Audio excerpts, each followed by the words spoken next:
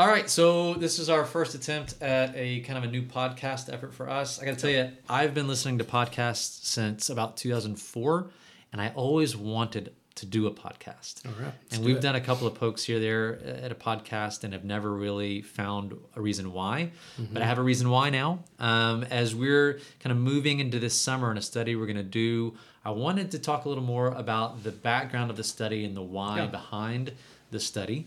We're returning to doing a summer in Psalms study, which we've done several summers in the past, and wanted to come at it again in 2020.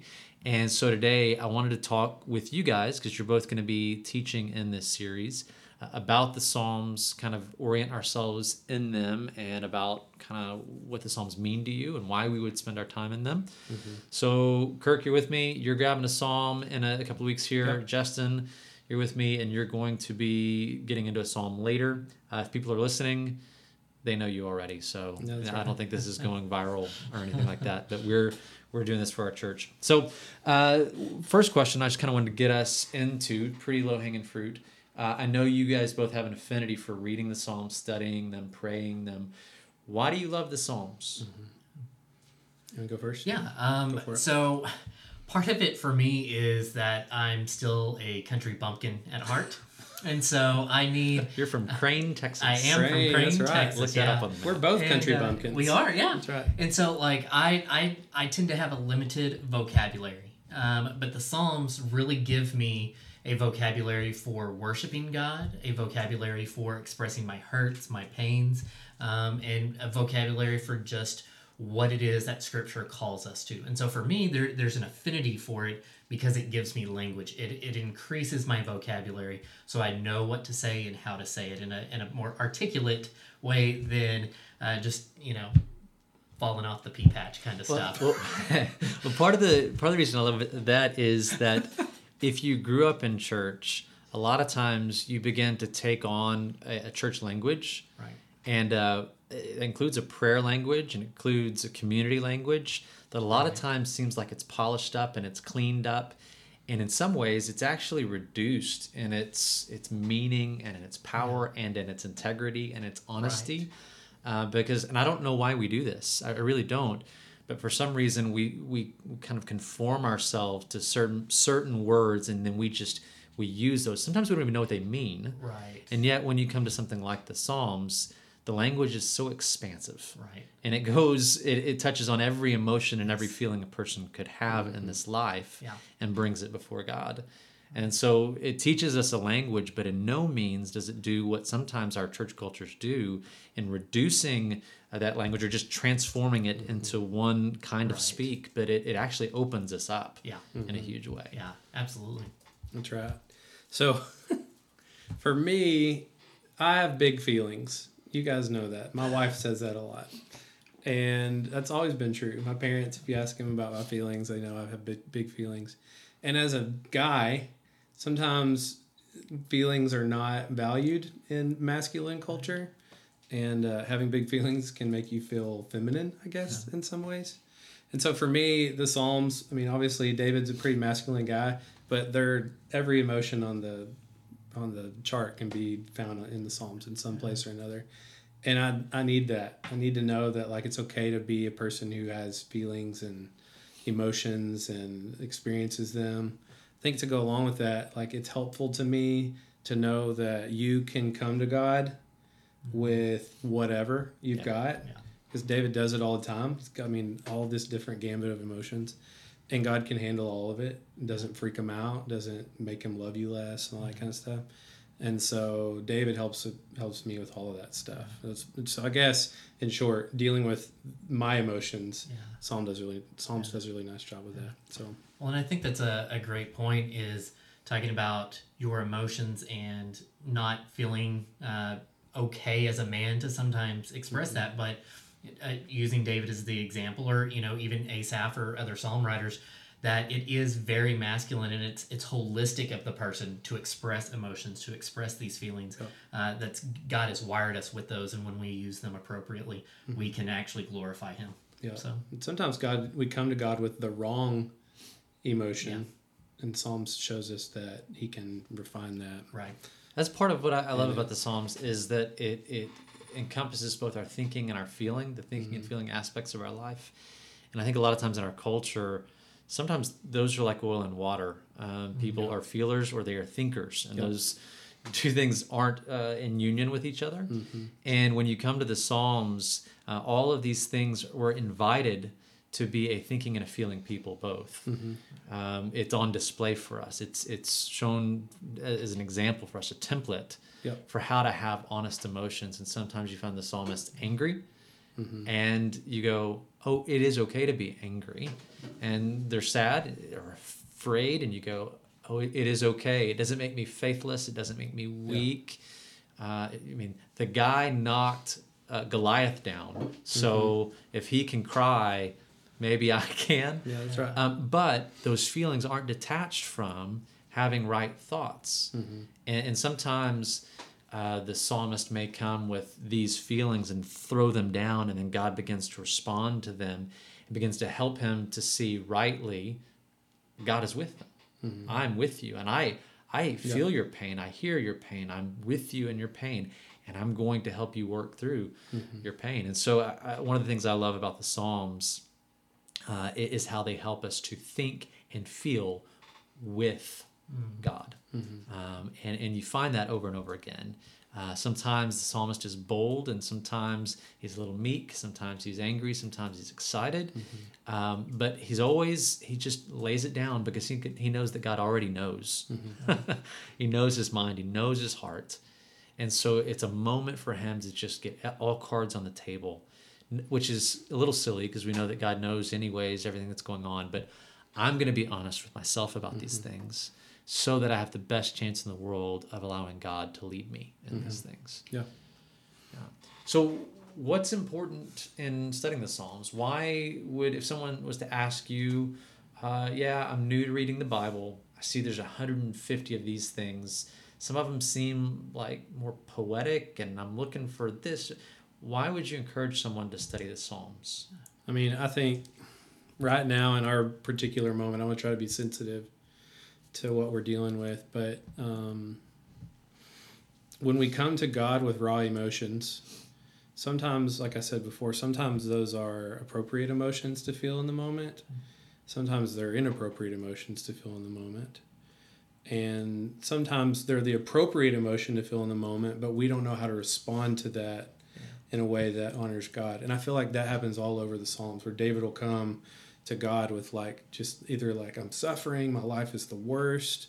And in the context of that psalm or that prayer, God, you can see the gears turning in David's head and God guiding him to respond in a way to that's healthy. Like with in cases of suffering, a lot of times God will turn that to sort of helping David realize some of the things he's got good going in his life, particularly God's presence with him. And by the end of it, he's praising God or whatever, right? And so, man, I just think we need that. Not just in the moment we're in right now with racial reconciliation, but just in general and in a culture that is constantly dealing with sort of macro issues. And there's a lot of outrage about a lot of things. I'm reminded of, not from the Psalms, but in your anger, don't sin, right? That's the deal. So I think the Psalms instruct us in that. They're helpful in helping us understand how to take an emotion and apply it to our lives. And one of the things I like about it, you mentioned, Kevin, is that a lot of times what you'll see is an emotion will be presented right off the top, and then through some thinking that God guides the psalmist through, you kind of arrive at a place by the end of it. And man, we all need that. I know I do a lot. So in the midst of all the things that are so unstable right now, I was talking with a friend this last week who was experiencing outrage and hurt and pain in an honest way, and me as well, but more seeking to have compassion and empathy. And all I could do was turn to Scripture and turn to Psalms. And I just told him, I said, I don't know that I even know how to talk about some of the things that are going on in our world right now, but I know God does. And so I'm sorry that I don't have words, but here's some probably words that would be better than anything I could come up with anyways. And I know there's this line I made a note of from Alasdair MacIntyre. He said, "I can only answer the question, 'What am I to do?' if I can answer the prior question of what story or stories do I find myself a part." And I think that that's one of the invitations of the Psalms, because it is so expansive in terms of the human experience. Loss and suffering, celebration and victory, fear and hope, all of these things are expressed throughout 150 Psalms. But again and again, it's called into this grand story where there's a God who loves humanity and who made humanity in his image and seeks to be with and for the thriving of that humanity under his good grace and his good leadership. And so I think that the Psalms are so vital for us because in the midst of everything that we're facing, I need to know how to personally find delight in God's presence in my life and his will for my life. And I need to be able to see the bigger picture of what God is doing and where sin has marked experience and what God is doing in the midst of that to bring redemption. And that's one of the reasons I think it is so vital in the midst of real life experiences to study the Psalms. Yeah. What about you, Justin? Yeah, I would similarly with Kirk. You use the term instruct or guide a few times, and that's really what I need, and that's what we need. We need instruction and guidance, and it helps us. The Psalms help us untangle our emotions. It helps us come to God, work through that, both through the power of the Spirit, but the written word as well. And so I find comfort, and I think people could find comfort in being, even David says that instruct me in the way everlasting, and so that's what the Psalms do. It helps instruct us, guide us in the way that we should walk. And so as we process our thoughts, our emotions, our needs, our desires, the Psalms hit everything with that, and repeatedly going back to it, we learn to untangle those feelings. Yeah. You talk about instruction. I think that's one thing that my first approach to the Psalms isn't seeking instruction, oddly enough, though it certainly gives instruction for how to deal with things in life. But like on the nose, there is instruction for how to communicate with God throughout the Psalms. Both explicitly and implicitly, it teaches us how to speak with and respond to and hear from God. Talk about any impact the Psalms have had on your prayer life, your communication, your hearing from God. In what ways did the Psalms teach you to pray? Go ahead. Several years ago, I was just going through a season where things were hard, and it just felt like everything that I would touch or was involved in was crumbling. And I went back to Psalm 13 quite often, and it begins with, "How long, O Lord, will you forget me forever? How long will you hide your face from me? How long must I take counsel in my soul and have sorrow in my heart all the day? How long shall my enemy be exalted over me?" And so for me, wrestling with and going back and hearing this, I found comfort that, one, I'm not alone. There's the communion or the community of believers. And so not only have other people who've placed their faith, their trust in God struggle with this, but then I now have an opportunity to have, again, words to express it to those that I'm in physical community with. And so it began to create discussions with me and those closest to me to process and then grow from my hurts and my pain and even those feelings of frustration towards God, because then I can go back and do what verse 5 says, but I have trusted in your steadfast love. My heart shall rejoice in your salvation. So it's kind of like it makes prayer more like having a real conversation with a real person. Absolutely. Than just a formula or a format or a template that we've been instructed to do because we're supposed to. That's a good word. I think for me, there's a pastor up in New York City, a guy named John Tyson, who made the comment that when you come to pray, we've already mentioned this, but you pray what you got. That's number one. And I think the Psalms are really good and have taught me that that's what you come to prayer with. They've been instructive in that way. But the other side of that is you pray what you got. So, right, you bring whatever emotions and thoughts that you have to God. But then it feels like there is an actual conversation happening, like you said, in the Psalms, that God has a say in how this prayer is going to finish. Yeah. Right? That there's there's listening that's happening in the midst of it. And so I think the Psalms teach me, yes, bring what you've got. But I know in my prayer life, some of the more immature moments are moments where I pray what I've got and then I'm out. Right. Yeah. Right? And that's the end of the prayer. But it's teaching me that when you come to prayer, you've got to linger or stay or remain or whatever long enough to allow God to begin reminding you, like you said, of the narrative that you live in, that He's there, that there's a different way to think about this or a way to feel that emotion or think those thoughts in a way that honors Him, or to completely change, like completely shift your way of thinking or feeling. So I guess that's a piece of it for me, is like the fact that the psalmist is constantly staying in prayer long enough to allow God to reform parts of him that need to be reformed is huge. It's been really helpful for me. That's good communication. I mean, that's your That's wife right. or your kids or your friend. I mean, what would it be like if when you and I sat down, I was just like, here's all the stuff I'm thinking, see you later. Yeah. And I didn't listen to you. I Yep. didn't hear your response. I didn't allow you to engage my life. In a way, it's incredibly isolating. It's the opposite of what prayer is intended to do. Yep. When I pray in that way, it doesn't help. It isolates me. It keeps me alone in those things. I just got to throw my stuff against the wall. Yeah. But it invites us into, I guess, a more God-centered prayer, going, hey, I'm actually talking with God. Right.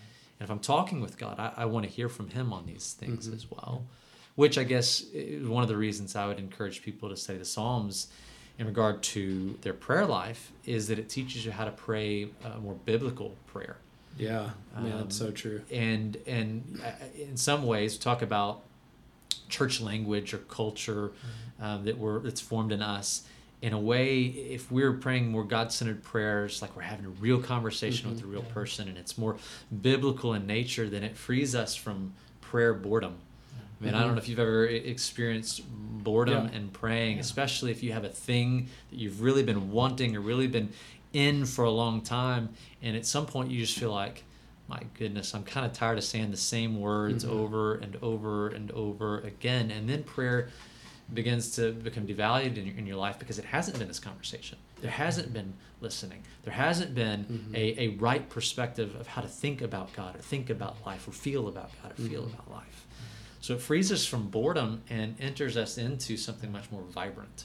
I don't know if this goes with this discussion. I'm sorry if it doesn't. Oh. If I don't want to go too far off on a rabbit trail, but one of the things I've learned about prayer in probably the last couple of years is because I have a tendency towards that rote kind of praying the same thing over and over and over again. If I'll pause on the front end of prayer and kind of gather my thoughts, get still. It doesn't have to be 10 minutes, just like for a minute or something. And then enter authentically with where I am and pray. It's just a totally different experience. It's been so helpful to me because I don't know if it's that I grew up in a tradition or whatever. I just grew up praying in a way where it's just like, boom, you just go right in. Yeah. Right? And I think that's fine. Like there are moments where you've got big emotions and it's like, God, right? Like that cry out moment. But one thing that's been really helpful to me is just like, take a second to make sure that what I'm praying is actually what I'm thinking and feeling. We have a friend who talked about wading into your day. One of the things I'm learning is to wade into prayer. It tends to be a little bit more authentic for me. So, well, I'll jump to this. We're going to talk about this in a minute, but that makes me think about the categories of Psalms that we've been talking about in preparation for this series. The ESV Study Bible suggests, and you can look at this a bunch of different ways, but they suggest there's maybe 9 different kinds or categories, types of Psalms found in the Bible. And collectively, they've kind of organized them that way in some different studies. But the Psalms and that wading into your day finds a pretty neat marriage. And if I understand some of the categories of Psalms, then as I begin to think through where I'm at in this moment as I turn to God, I might be able to then just turn to Psalms and read Psalms that begin to match the place that I'm in this moment, and then have some real instruction for how should I can throw my stuff out to God, but how do I posture myself? Yep. And maybe what do I say? What do I say? I don't know have what words. to say. Right. And I think that's one thing that we've all shared even in the last few days, that there are some things that are going on in life where you go, I don't have the words. I have the feelings, and I need words to match the feelings in this moment. And the Psalms help with that. Yeah, they do. So 9 categories. Let me just read these out real quick. Okay. And we're going to reflect throughout this Summer in Psalms series. We're going to do 9 weeks in the Psalms, and each week we're going to pick one psalm that represents one of these 9 categories. So we'll hit all 9 this summer. One is Psalms of Lament, and I think you're going to teach on that here in a couple of weeks. Around troubled situations in a person's life, it can be individual or communal, and how you take hurt and suffering and disappointment before God. Hymns of praise that call people to admire his attributes and his deeds, his greatness and his goodness. Hymns of thanksgiving, again, communal or individual, thanking God for specific things that he has done. There are hymns celebrating God's law. It's a big celebration of what God has laid before us. If you go to like Psalm 1, for example, what you find is that Psalm 1 reminds us that God's law isn't that rote, religion must be followed in this order if it is to be legitimate. But actually, the word for law, he who delights in the law of God, is the word Torah. And if we go to the word to Torah, what we know that to be is the first 5 books of your Old Testament, which are what? They are nothing more than an experience of humanity knowing and belonging to God. Yep. And so he who delights in God's presence and his leadership in their life is blessed, Psalm 1. Yeah. So there's a celebration of God's law, that God is with people, not leaving us to our own disasters. He's with us and wanting to guide us and lead us and care for us, and we're celebrating that. Yeah. There are wisdom psalms. That's 1, 2, 3, 4, 5. Number 5, there are wisdom psalms, which reflect the themes of the wisdom books. There are songs of confidence, which declare our trust in God in the midst of things in life circumstances.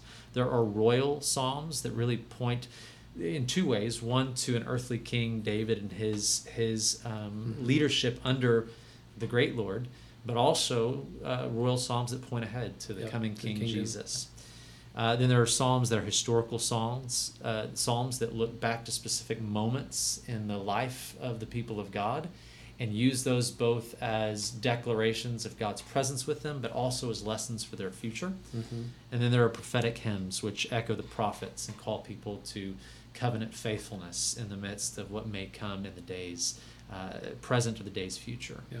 And so we'll hit all of these psalms. Now, here's what I would say people could do. If they're entering into prayer moments or study moments, they might do, as you said, Kirk, and pause, take account of the moment that they're in, the feelings that they have, the things that they've been thinking.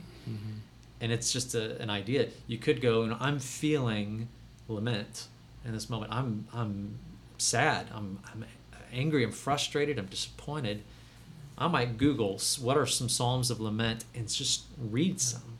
That might help me orient myself with my thoughts and feelings around some language that helps me to speak to God about the things that I'm feeling.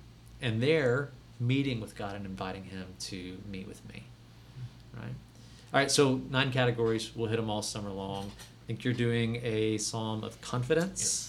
Yep. And you're doing a psalm. So confident. Because you're confident. It's awesome. And a psalm of lament from Kurt, because Yep. we know you to be a deeply sad person all the time. All the time. It's so sad. The guy who can't stop smiling. Yeah, that's right. And then I'm going to hit some of these all summer. So let me kind of end with this for our time today. Okay. So there's so many to choose from, and probably in season and out, this may move, for you. But do you have a psalm that is a favorite, or one that you cling to, or maybe even for this moment that you're clinging to? Go ahead.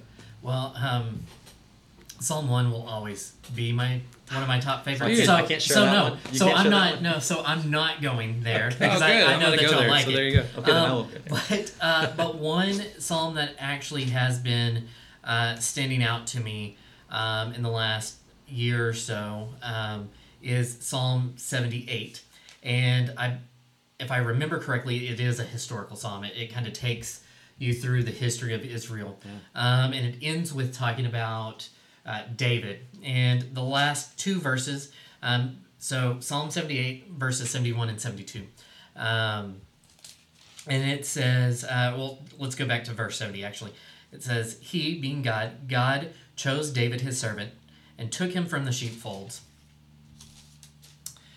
From following the nursing ewes, he brought him to shepherd Jacob his people, Israel his inheritance. And then verse 72 is really what has impacted me. With upright heart he shepherded them and guided them with his skillful hand. And so part of the reason that it has impacted me is, one, David's example of what it means to be a man after God's own heart and how to lead people. And then the application for myself as a pastor, as a minister of the gospel, is, am I leading people with an upright heart as I shepherd them?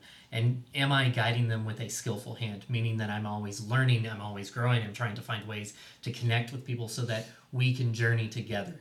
And so Psalm 78, verses 70 through 72 has really been an impact on my life lately. I love it. Kurt, what about you? I'm going to talk about Psalm 1. It's my jam. But can I talk about one more thing that goes on my mind? I didn't get to comment on it.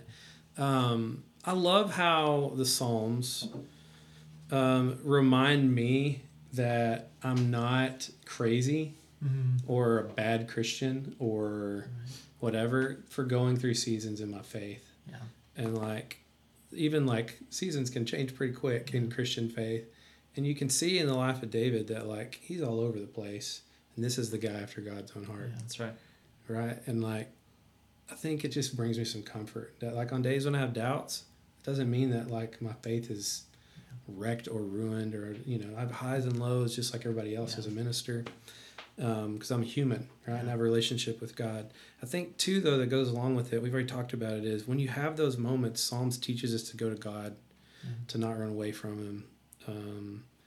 And a lot of times he'll help you walk through those things. So we get 2 minutes here, and then our clock is out. Hit it. That's fine. Psalm 1. Psalm 1. I like Psalm 1, always have, because it's just a high contrast, big picture of what it looks like to be a godly man, right? You're attached to God's word. It's extraordinarily important to you. Meditate on it day and night, and what it produces in you, it's New Testament. It's just fruit, right? You're like a tree planted by streams of water. And on the other hand, people who don't do it, they dry up and they float away. Yeah. And I've found it to be true that, at least for guys in the ministry, you forget the Bible, you turn into chaff in a big fat hurry. So anyway, that's why I love it. Mine, and there's been several, but Psalm 46 I always go back to. And it's only because the language, he's our refuge and strength, the very present help in trouble. People remember that part. But then they maybe don't remember this part. Though the waters roar and foam, the mountains quake at its swelling pride, there's a river whose streams make glad the city of God. Jump down to verse 6. The nations made an uproar, the kingdoms tottered. He raised his voice. Guess what happens? The earth melts. And I'm going, that. Yeah. You're kidding me. Verse 9, he makes wars to cease to the end of the earth. He breaks the bows, cuts the spears in two. He burns the chariots with fire. And that's what leads you into the line, cease striving and know that I'm God. Yeah, I will be exalted among the nations, among the earth. Lord of hosts is with us. I go, whoa. Fun fact, Stand By Me was written from Psalm 46. Really? Wow. Yeah. Though the mountains may crumble to the sea. Oh, that's great. I love it. So cool. Fun little fact there. Well, cool, guys. Thanks for your time. Yep. We're out for this one. We'll come back and hang again soon. I'm excited for Summer in Psalms. You can check it out, the reading plan on our Facebook page. That's right. Life groups are doing Psalm 119 study all summer long. That's right. We'll be in the Summer in Psalms, and we've got a Spotify playlist that we'll send out this week for folks who just want to listen to songs about Psalms. There you go. Yep. It's awesome. Cool. Thanks for your time. We love it. All right, Legacy, we love you guys, and we will see you soon. All right. Bye-bye. Bye, y'all. Bye.